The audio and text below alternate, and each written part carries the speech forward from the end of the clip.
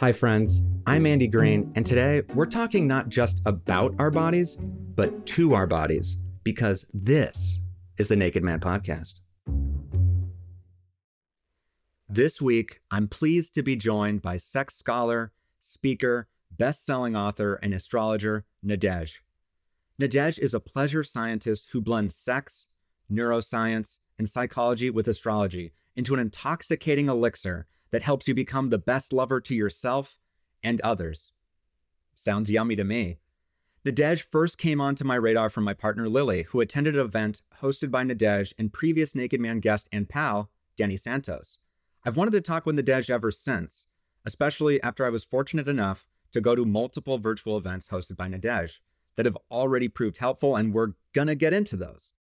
Nadège is generous with their time and their talents, gifting body and sex positive content all over the place. They have their outstanding free newsletter that arrives in my inbox throughout the week, and Nadège's free weekly sex Q&A on Instagram, but that's just foreplay.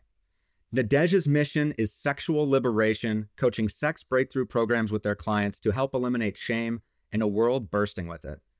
Today, Nadège has valiantly agreed to help me on my continuing journey to eradicate the shame I have surrounding my body and around sex, and hopefully you too, dear listener. As Nadège takes us through a body meditation, Nadège, welcome to the Naked Man Podcast. It's so wonderful to be here. Yeah, it feels like it's been a long build-up. It's been a lot of professional foreplay, if you will. I was just going to use that word too. I'm glad you did. Yeah, that's the best kind, especially LA, I think, is just like a decade of foreplay before anything exciting happens. At least that's my life. I say that rings true for sure. Although I already regret saying that because foreplay is exciting. Foreplay can be good. Foreplay is all about the build up. So finding fun in the foreplay is, I think I have. I feel like it's, in our case, I've gotten to know you better and your work and been a part of some of your classes. So I'm already I'm just a fan, a quasi client. So yeah, thanks again for doing this with me. Yeah, absolutely. I'm super excited to be here, and I love what you're doing with this podcast. And it's always fun to talk about this topic too. I can never talk about sex enough, so I guess I created the right business for myself. You stumbled upon the right thing, and we're going to get to how the stumbling happened. But before that, Nadège, you did this meditation form for a group of us previously, and it was so meaningful to me that I wanted to do it. And I also have multiple body parts that provide shame for me, so I knew I could do it again. But you have a body meditation that you were going to lead me and any listeners out there, if as long as you're not driving or whatever it is, basically here, take the show. It's yours now, and I am ready to go on this journey with you. Absolutely. So one of the biggest things that I see from people is people being insecure about their genitals. They don't feel like their penis is big enough, or some folks feel like their penis is too big. Other people feel like their vulva is just ugly, which is something that we're actually taught to hate the vulva very rigorously in our culture.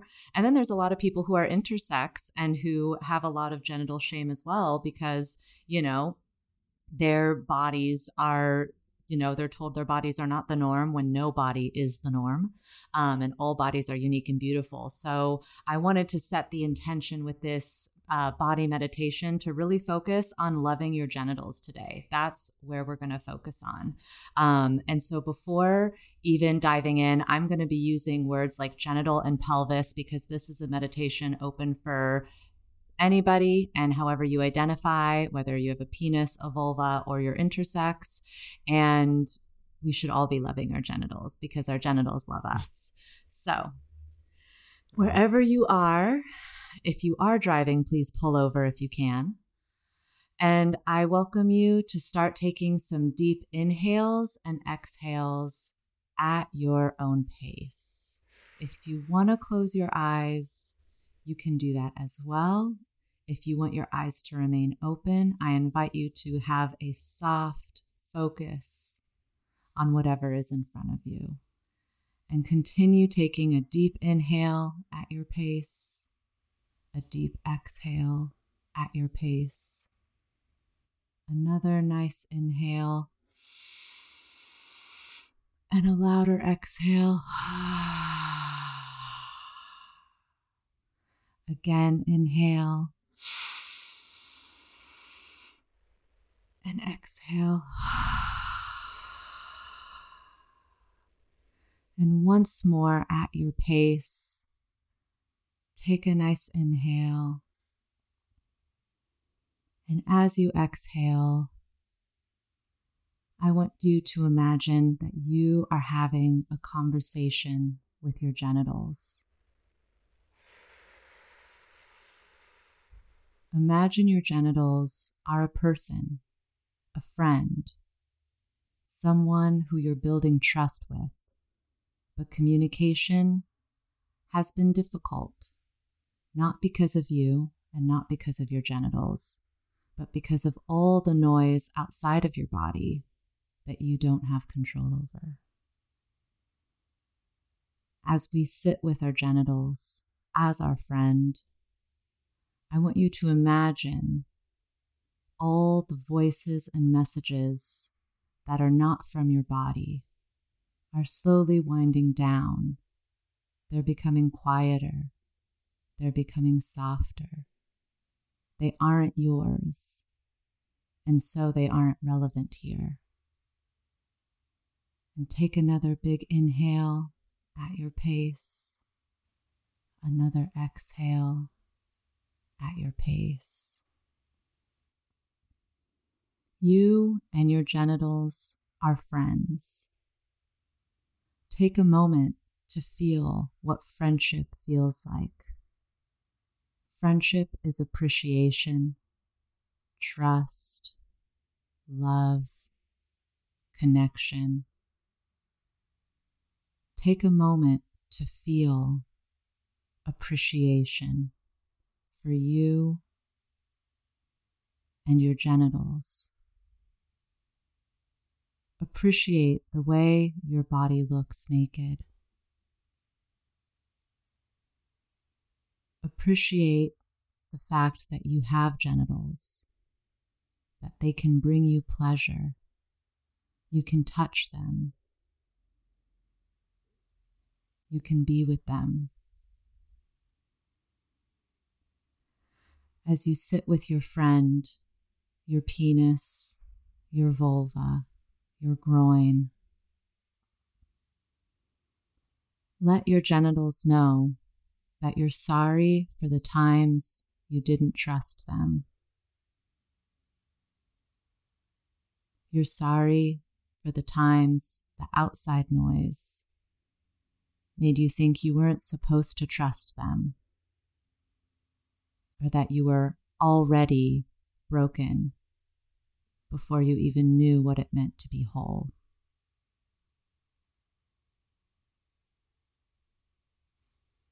Take a moment to sit here and think about what trust means with this body part, your sex organ, a pleasure area, and an area that also gives you messages. Take a moment to forgive yourself for the times you misunderstood the messages from your groin. Maybe you had a rash. Maybe your penis wasn't working.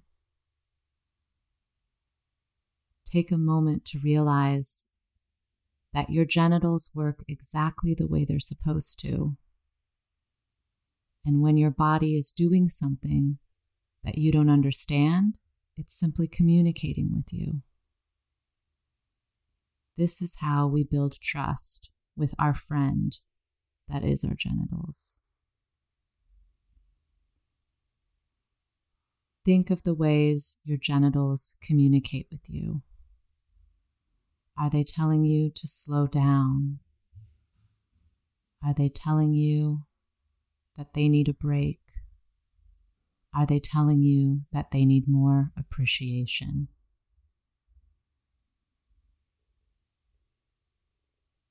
Take a moment and give your genitals the feeling and reassurance it might be telling you that it's been needing.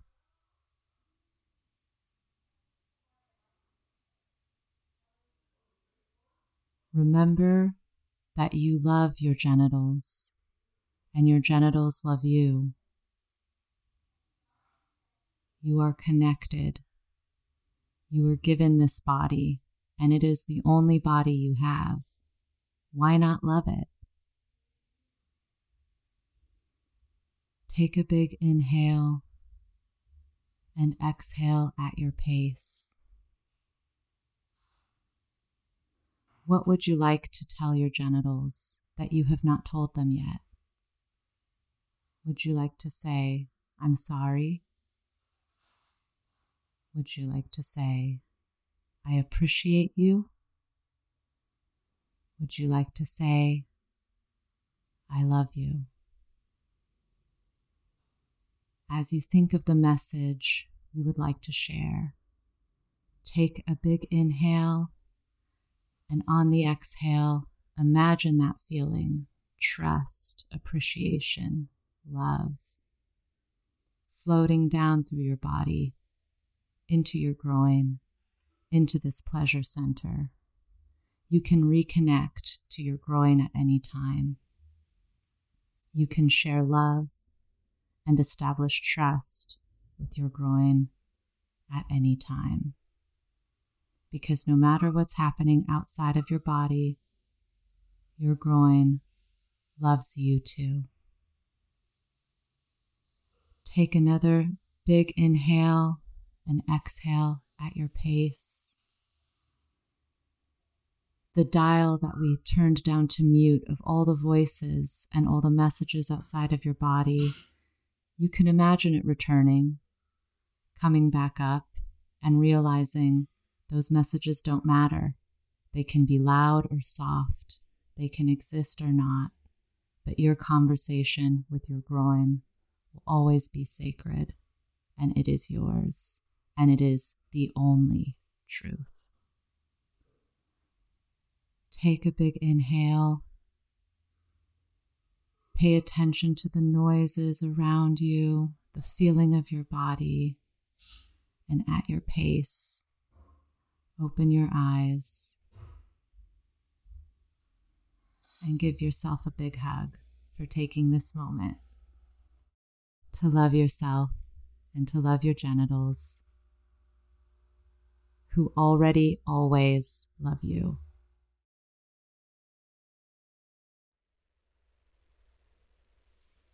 Aw.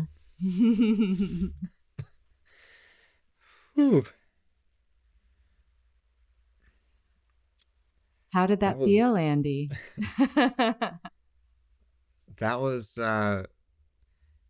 it felt like living a picture book in a really wonderful way of just returning to, returning to the body and sort of, I think, especially with the groin area. Yeah. I mean, I think just body in general, we always get stuck on what's not working, or what's bothering us, or what's noticeable is never the things that are, maybe good or we appreciate. And it was just really nice to be appreciative of a place in my body that, probably more than any, I have had consternation and worries and angst and shame about, but also the best times of my life with too, right? So it's a complicated relationship, and I think thinking of it as a friend is such a, I was sort of thinking of my penis as a plush toy that I was just sort of like it was like the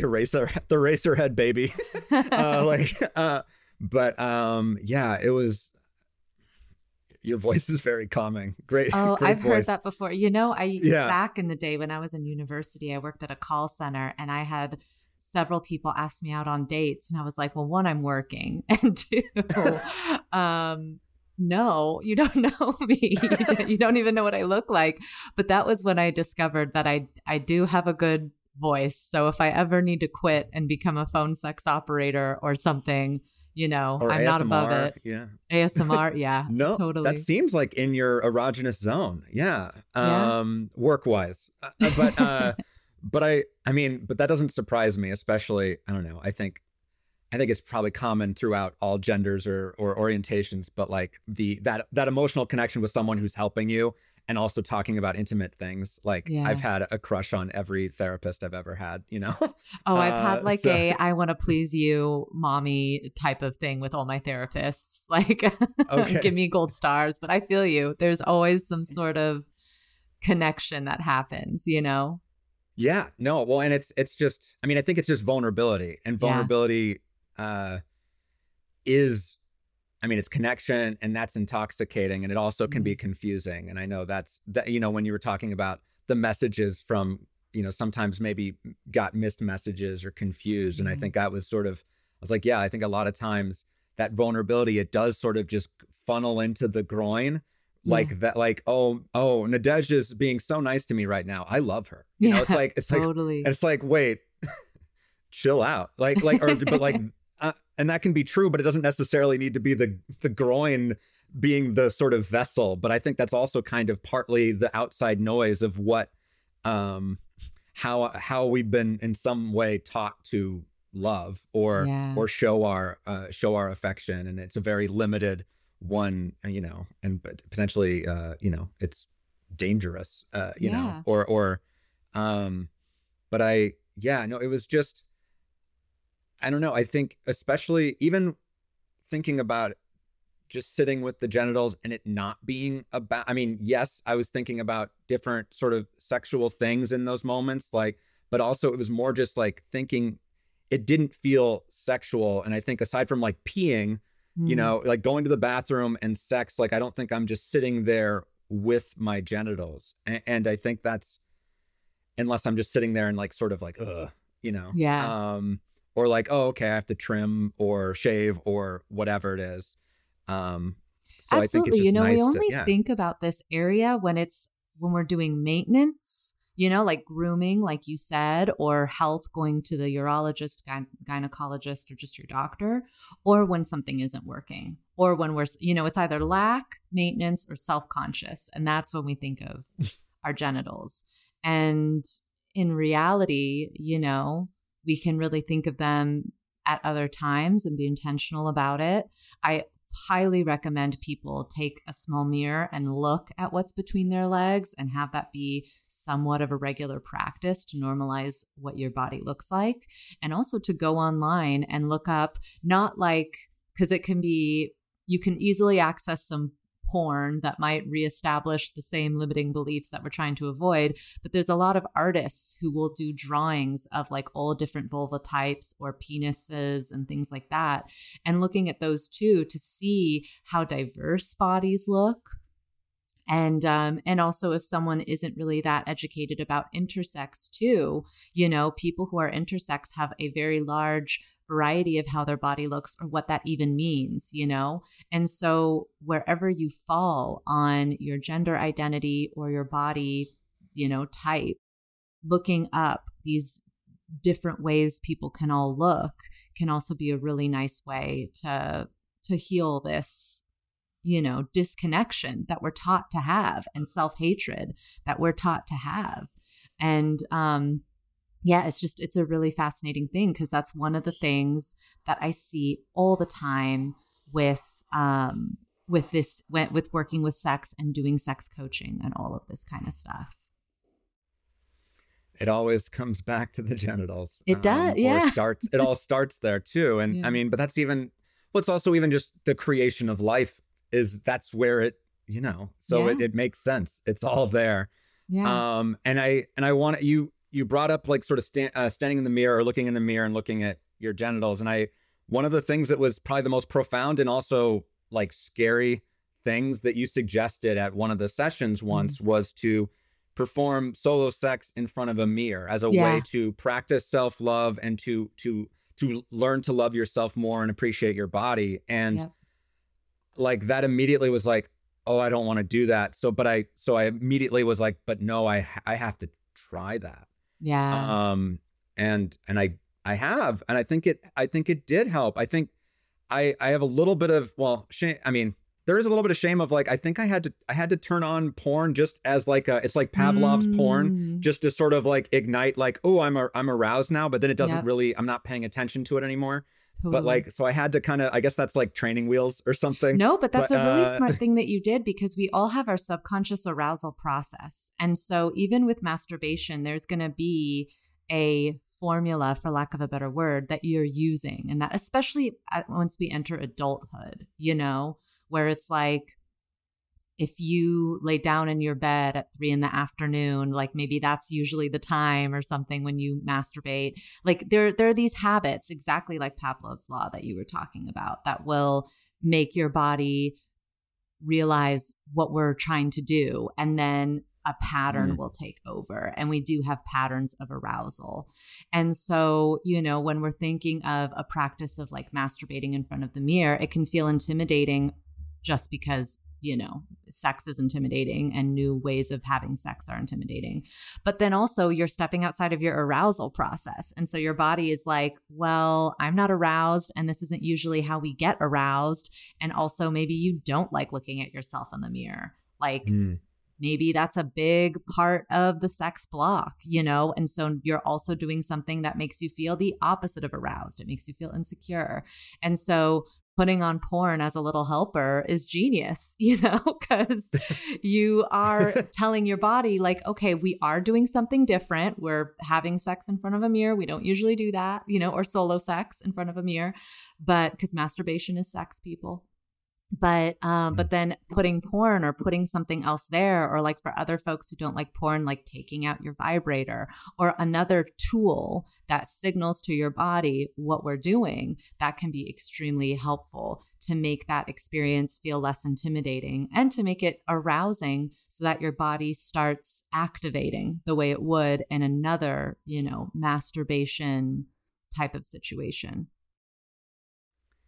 There's something about that I also realized that, I think most of the time in my life, I'm activated by other people, and in the sense that like I am turned on by someone else, and I'm not turned on by myself necessarily, or like, it is just sort of a reaction, or I'm just sort of like, I that actually kind of made me sad. Cause I was like, oh yeah, no, like it would make, like, it helps to, feel that way. And I think that relationship, that's the connection, right, that you're talking about, because I'm disconnected. So it's sort of like I'm relying on, it's almost like voyeuristic or just an outside party to bring me to my body rather than myself. Yeah. Cause I do know, like, whenever, I don't know, it's not necessarily like, if it comes up, my partner's like, oh, you can just masturbate. I'm not into it. And it's not, she doesn't mean it as anything, but I always feel that always makes me sad, and sort of like, and it's like, oh, that's like, feels like a punishment or something. And it wasn't like and it wasn't a big activated scenario, but it also is like, because I don't have that connection with my body where it's just this like fun, it feels good. Yes. But it kind of is that routine that you're talking about rather than like, I think it was a thing that I did to sate anxiety or depression, or just like, that's what you do. So I have that association. So it's kind of, it does break you out of that association, at least for me, of what masturbation, solo sex is. So it's just, thank you for suggesting that. It like felt revolutionary. Good. It is, it can be. And I also just want to say too, because I have some clients who, there are some people who don't like masturbation, never have. And so if you're someone listening and you're like, well, but I don't really like masturbation. I have great sex in my relationship or great sex with lovers, but I've never been a masturbator. Just know that that's normal and that you're not alone in that. I have had several clients who are in very happy long-term marriages and have never been masturbators. They don't really like to have solo sex and aren't inspired by it, and it doesn't, it's not a thing. That's normal. And also there are ways to use these, self-touch and self-sensual and self-seduction practices without having masturbation. So if you're someone who isn't a big masturbator, focus on a full body massage, get yourself some massage oil, find other ways to treat yourself and to romanticize and romance yourself, because this art of solo sex and self-seduction, a big part of it is giving yourself, erotic nourishment, but erotic nourishment doesn't have to be masturbation if that's not something if that's not you, you know what I mean? Like, that's all okay.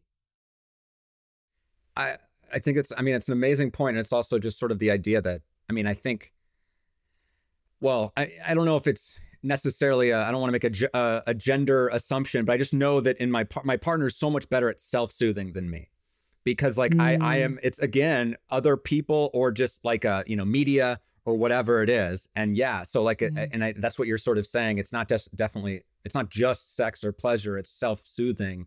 And to get Yeah. into, and that, I think there was a lot of either shame or just like that's not a man thing growing up to like, take a bath or, Totally. And it's not. massage Yeah. No, yourself. it's And certainly yeah. not. So it's like, okay, yeah, I want to, taking care of myself is the, who knew taking care of yourself feels good? What? What? That sentence is insane, but like people, it's like, it's true. I think we're only now getting there, hopefully. You were talking about the things that kind of come up a lot with your clients. And I wanted to sort of now segue into, Yeah. some of the work that you're doing and also how you got into that work. And I was wondering, like, are there any themes or, you already mentioned a couple themes that you have with your clients, but are there any other themes that might surprise people or might feel sort of, make people feel less alone or less, because I think a lot of it is we all think we're the only ones, and that's not true. Mm. Totally. I think one thing I see come up is with sexual fantasy. There are people who, when we hear the term sexual fantasy, people think of, an elaborate, imaginative sexual ability.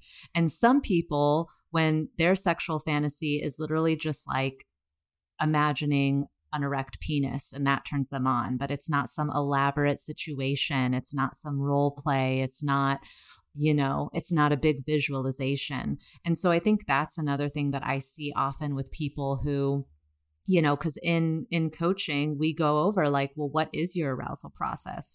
Because we don't ever stop to think about these things. We don't stop to define them. And then I'll hear people say, oh, well, I don't have one, or I don't sexually fantasize. And I'll be like, okay, well, tell me what you do think about then when you either have thoughts during sex or you masturbate or whatever.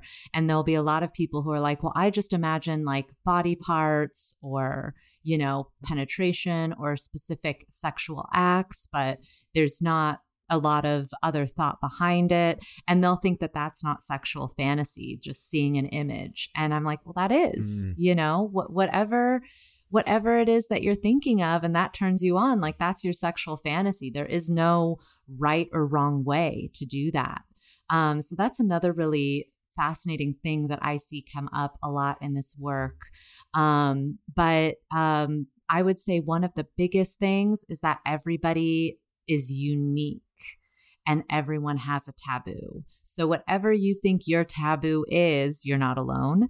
And it also is healthy and cathartic to give your brain the space to fantasize about whatever your taboos are. So I welcome people to do that as well. It's a really healthy thing to do, and it can help you release a lot of tension. But that's certainly something that I see. And I'd also say when it comes to sexual fantasies, also recognizing or just things that turn us on that might not be like maybe you're watching a show and there's, a really problematic relationship, but it turns you on. I'm thinking right now of this really great sci-fi show called Foundation on Apple TV Plus. Oh, And there's okay, yeah. this emperor who's a clone and he's cloned himself. And so he will forever be the emperor. And the way that he does this is he has and she's like this mommy / confidant / like she's so many things, but this robot who basically makes sure all the clones grow up and they maintain integrity as this emperor. And in season 2, things get a little bit sexy between the emperor and this robot Ooh. woman. And I'm immediately like, oh my God, this is like a mommy dommy, like all of my training is spiking up. But I can imagine like someone at home maybe watching this and thinking like, that turns me on, but it's so problematic that like the mother figure would, be having sexual relations with someone. And whenever so when it comes to sexual fantasies or the things that turn you on, I'd say, one, there's no right or wrong way to have sexual fantasies. And two, we all have taboos. So if you step on something that turns you on and it's a little taboo, studies actually show that it's healthy and cathartic to give yourself the space to imagine that. And just go there in your own brain. You're not going to hurt anybody, and you aren't hurting anybody.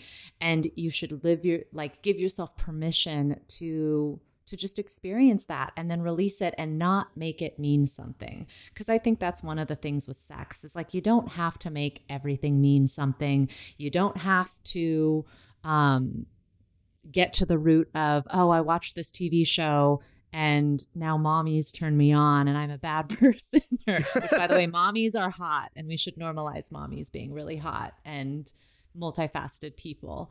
But just sort of like giving yourself the space for grace and not having to define everything. There are certainly things that might be sexually holding someone back or obstacles, but you can also just have the space to be a person, Yeah. That's funny. That makes me think of just like high school Andy, and like had tiers of like people that I would allow myself to fantasize about. And like the people that like, I think the people that I was like in love with, I was like, oh, I can't masturbate about them because that's naughty or bad. Right. And like some bullshit like that. But what does that say about the other people? Like the judgment I was putting on, but also it was just like, so it was even just putting on like a value with it, or that it meant something, rather than it was just play and fantasy. And that in fact, it might be healthier and cathartic to let's just say you have a crush on your best friend's husband or something, because I see this happen a lot with some clients, especially single clients who will get anxiety about oh, I have a crush on like this unattainable person. And maybe it is like your friend's husband or something, or your friend's spouse. And like, it's okay to masturbate about that. And it can even like release things for yourself and get things, out. And if you repress that or try to shame yourself for that, that can be a lot worse and a lot harder to deal with. It's going to kind of compound the shame. And then also, if you're someone who has a crush on an unattainable person, think of why you have that crush. It's probably because your friend's spouse, for this example, is an archetype of the kind of person you would like to date.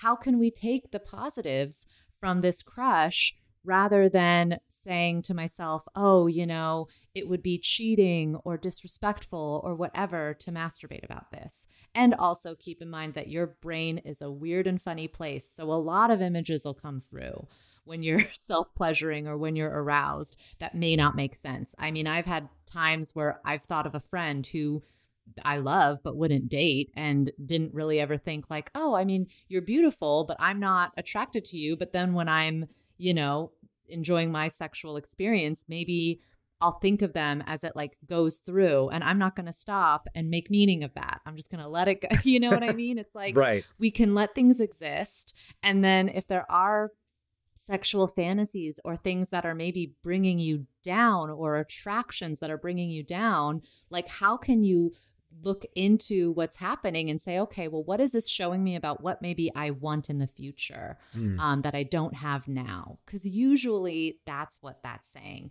Jealousy is like that too, by the way. We're only jealous of things or people who have what we want. We're never, like if you're a chef, you're not going to be jealous of your writer friend who gets a book deal. But if you're a writer and your friend gets a book deal and you don't have one, of course you'd be jealous. If you're single and your best friend's spouse is this amazing, attractive person, you're only human. Maybe you're jealous and aroused, but that's only because someone has what you want. How do you intelligently and maturely use this information and also love yourself in the process and give yourself the space for grace to be a human being and to be imperfect? Nadège, you're awesome. Oh, not to, police our thoughts and not to, I think that, especially, like they don't mean anything a lot of times. And I wanted to, I feel like how did Nadège get to this point is what I'm wondering. I'm like, because I know when I was reading, prepping for the episode, I read that growing up, even that you were less embarrassed about bodies and sexual behavior. Yeah. And you were sort of the emotional soundbird child. Yeah, you were. It kind of felt like you were Otis from Sex Education. Like it kind of felt like that was such a compliment. I love that show, and I love Otis. No, thank you. That's a great question. Growing up, I was definitely someone. It's funny because growing up, I was very rambunctious, and so if I had a crush on you, you knew. I had a lot of inappropriate behaviors and a lot of attention-seeking behaviors, but I think that like attention seeker part of me also made me really have a different relationship to embarrassment. And I did not get embarrassed about things like sex or bodies or having a crush. I would be very vocal about these things, which definitely got me into trouble or into embarrassing situations. But at the end of the day, I didn't carry those memories the way I noticed other people would, where I was able to kind of let things go or not make myself wrong for certain things. And then as I got older, when I like in high school, because when I was in like junior high and even elementary school, I was very curious. I was very outspoken. So I got myself into a lot of trouble.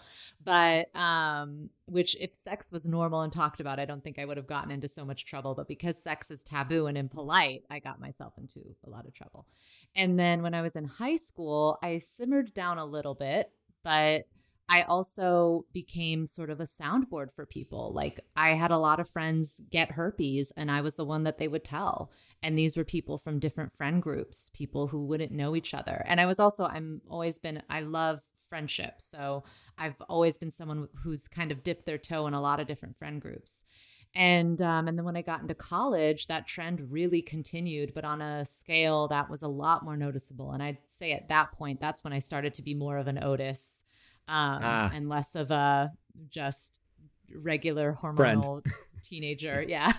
But in college, I was the organizer of a club called Queer Women at Berkeley.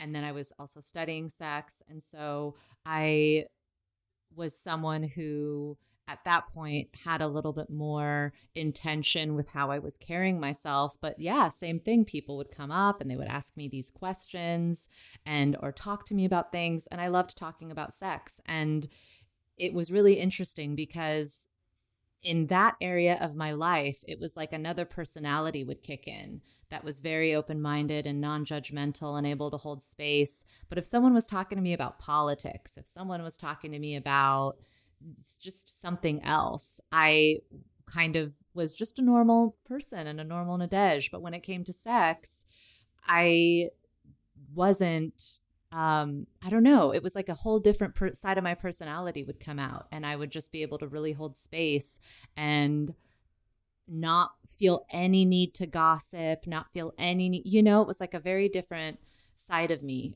would come out. And that was sort of how I started to really have the intuition that this was something that I needed to pursue, I think, on a professional level. And so I started that journey as a sex scholar, really by writing articles on the internet, and that really took off. And more people, one of the articles I wrote on the internet, I think it was about the astrology. It was about Virgo, and that's a whole other conversation. But if you're a Virgo and you're listening and astroculture told you you're a virgin, you're not. You're actually a fertility goddess. And there was a very specific erasure of goddess culture over the last 2,000 years. And so the fact that we now think of Virgo as a virgin is way more indicative of patriarchal dominance than actual history and what that constellation has meant. You're a fertility goddess, not a virgin at all. But that's a whole other tangent. But someone had read that article and reached out to me and was like, can I hire you as a coach? And I was like, I can refer you. But she was very adamant that she really wanted to work with me. And so I was like, all right. And so I created a little 30-day program and I started working with her and I loved it. And realized like, wow, I always really was gifted in this area. And so from there, that was how I started working with more people and shifting into doing events and working with community, because I realized, one, I had the bandwidth for it. I really loved it. And that it was just so fulfilling. And I could really understand people on a whole other level. And so, I've been in this field for over 10 years now.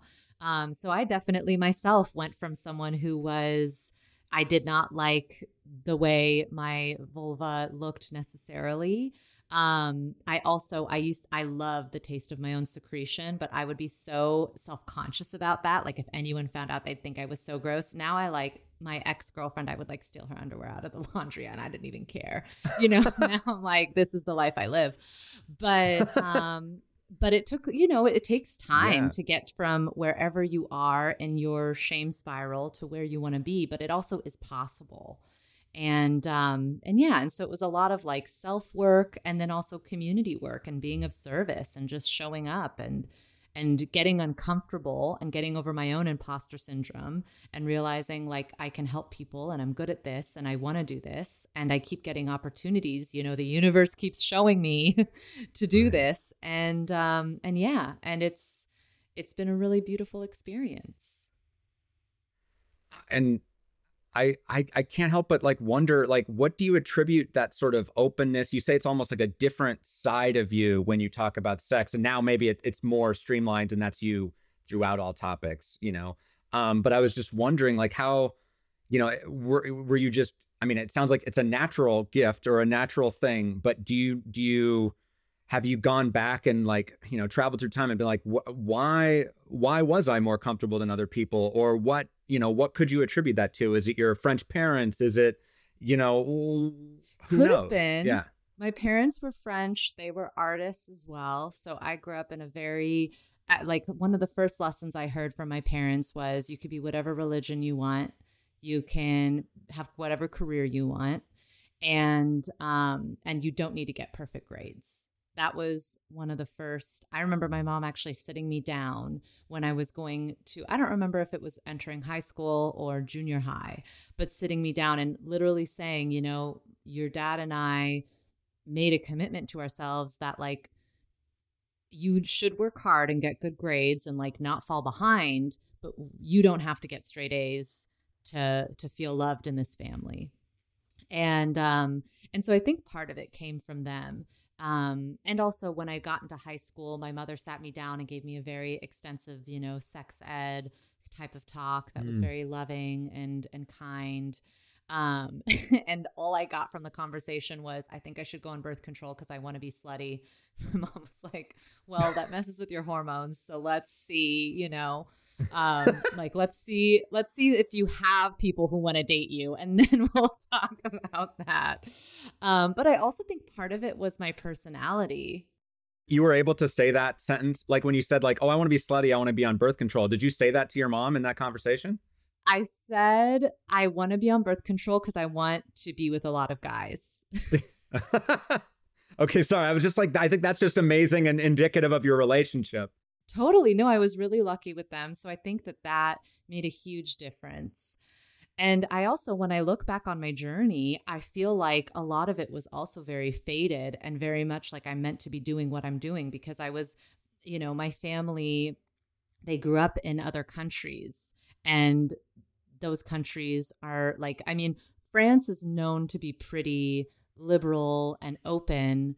But they have their shame and they have their sex negativity too, and also the majority, all my family lives in France. And I'm so lucky that they're all wonderful, loving people. But I grew up in America where my only family was my mom, my dad, and my sister. And so I didn't have what other people have where, well, what is my aunt going to think? What's my grandma going to think? What is, I definitely think about that. And I love all of my extended family.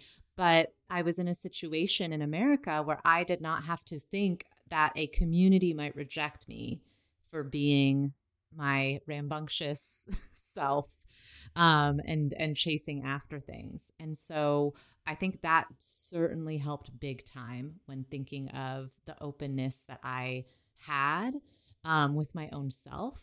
And then with other people and that other personality, it's so funny because I like there would be people who like I could literally have not liked a person, but then they would come to me with a sex problem, and all of a sudden it was like I saw them as something different.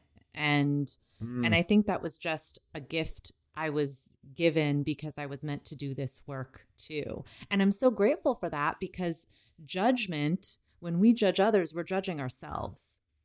You know, you're not like judgments you have of others. That's you, baby. That's not them. Even if you may be right that like someone is oppressive or rude or something, it's still, you know, just like you're only jealous of the thing that you want in someone else, you're only judging another person because they have the audacity to go after something you want, or they have the audacity to live out loud with something you're suppressing, something you're insecure about in yourself. And so when we stop judging others, we stop judging ourselves. And I was so grateful for when it came to sex, this like, because I would notice it, where I would be a regular person, you know, having my judgments or my gossip, just like everybody else does. But then when it would come to sex, I would have this different, like foundational set of, no, I'm not going to make fun of that. That's not funny. I'm not going to shame that. That's not shameful. And when I really noticed that in college, because that's when it became really apparent.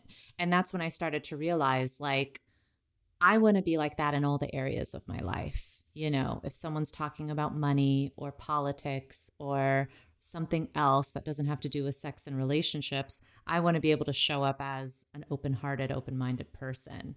And I started to really realize that the way to do that was to stop.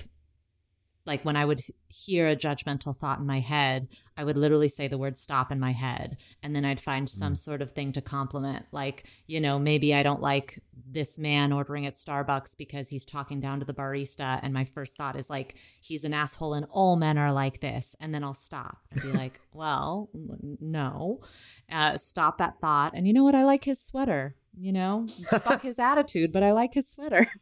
And finding just something, and that would help me stop. And I would realize, like, you know, thinking of that thought, because I would have that thought a lot growing up. All men are like this. Whenever I would see like a cisgendered or someone who I perceived as a cisgendered straight man behaving in some sort of way, I would go back to this limiting belief that I had of all men are like this.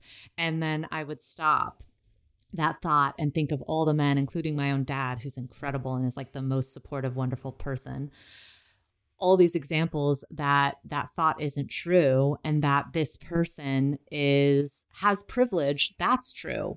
But like, where is like maybe they're being condescending to the barista because they've had a horrible morning and the barista genuinely did mess up and they're, you know, just this embodiment of a patriarchal man, and I have my own, you know, bad experiences with that, but that doesn't mean that the judgment is true. And then when I got deeper in that, would realize, like when I was dating women, I would have this big fear that I don't want to treat her the way men had treated me, and would hold myself back in my own masculinity. And when I stopped judging people who I perceived to be cisgendered straight men for behaving in certain ways, and when I stopped and started really interrupting the belief that all men are like X, Y, and Z, I noticed that my ability to connect to my masculinity and show up in queer relationships was so much better, because I was no longer worrying that I was going to replicate patriarchy, which is actually thinking to your question before of like, what are things I see a lot in my practice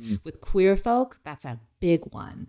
You know, where I have been oppressed. I know what that feels like. I've been abused. I know what that feels like. I don't want to do that to you. But then the shadow of that is I'm not going to stand up for my boundaries because I don't want to be perceived the wrong way.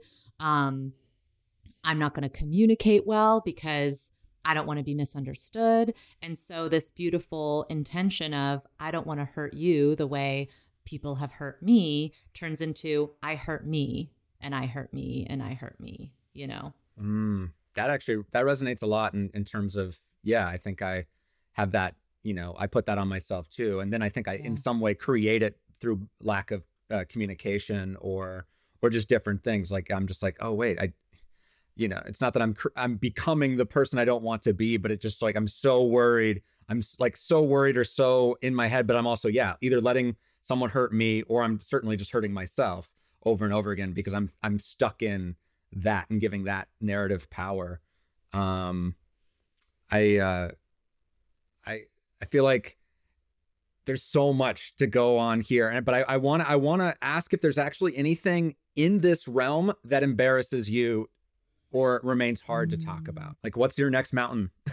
I think professionally, the next mountain that I'm climbing is figuring out how to like create a bigger impact and be of more service, and do that in a way that, like, because right now I work one-to-one with people and I love that, but I want to serve more people and grow pleasure science, because we really need this work, and collaborate with other people in my field and really just grow the message. And so sometimes I wonder, like, oh, well, can I be as impactful, And so that's a professional mountain that I'm undoing, because one, we grow faster in groups. So when we talk about sex in groups, it is very powerful. And then a personal mountain in thinking of like my own erotic wellness that I'm going through. Let me think about it for a second.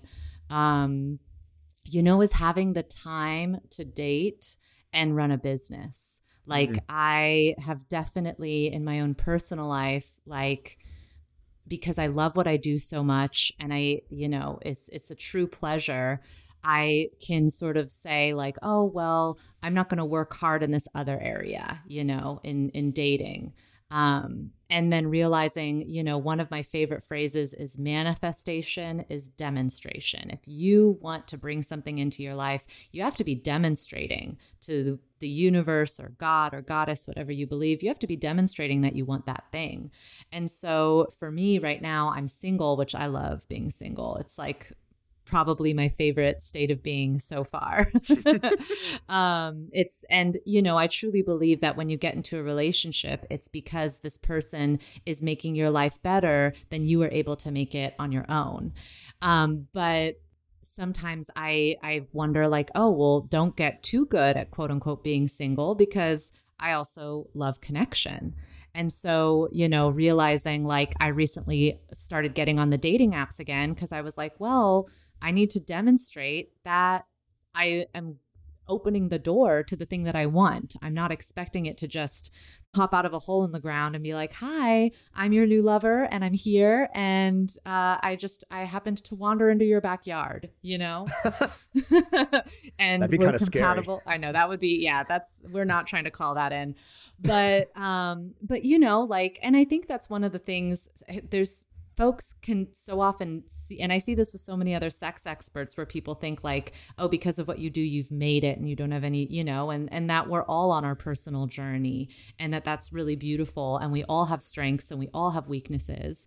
And that the most powerful thing you can do is figure out what is step A. If from where I am now to where I want to go, what's step A? What's that small step? How can I demonstrate that I want this thing? And, take it from there.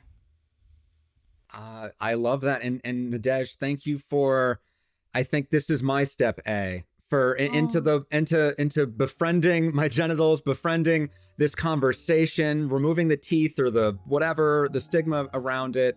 Maybe it's step B, C, maybe I need to give myself some more credit, but I just want to thank you so much for, leading the breadcrumbs and joining us for this conversation.